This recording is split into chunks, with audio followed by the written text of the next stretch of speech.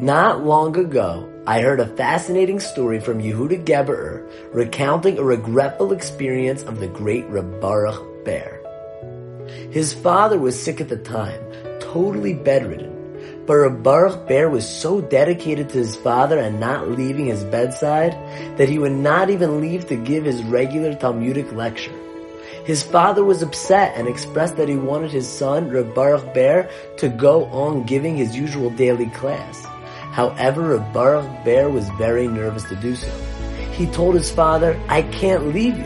You're very sick." But after a lot of persistence, his father finally convinced him to go on and give his normal lectures. But after Baruch Ber came back from giving his class, he was informed of the tragic news. His father had passed away.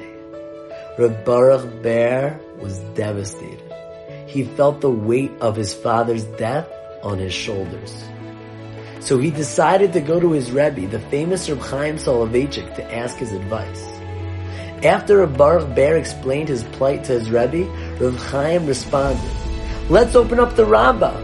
It says there in his laws of Teshuvah, repentance, that one who does Teshuvah transforms into a new person."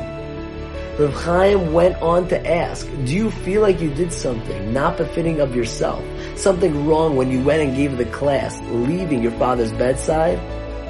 Baruch Ber responded, "Yes, I do feel like I did something wrong." Reb Chaim then inquired, "Well, if you did something wrong, did you do Teshuvah?" Baruch Ber affirmed that he had.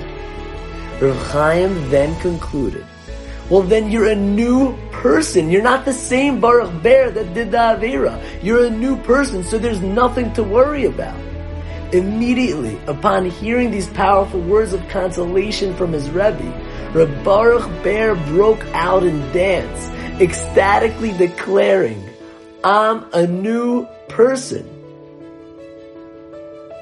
There is so much to understand from the story. The human side of Baruch Ber, the consolation of a Rebbe. But the idea that stands out as the most powerful is this. When one does something wrong, he can dwell on all that he could have possibly done differently, his previous actions, his regrets, his sorrows. But Reb Chaim was teaching his student that if one really wants to grow, he should remember that every single moment that we have in this world is a unique opportunity to begin anew.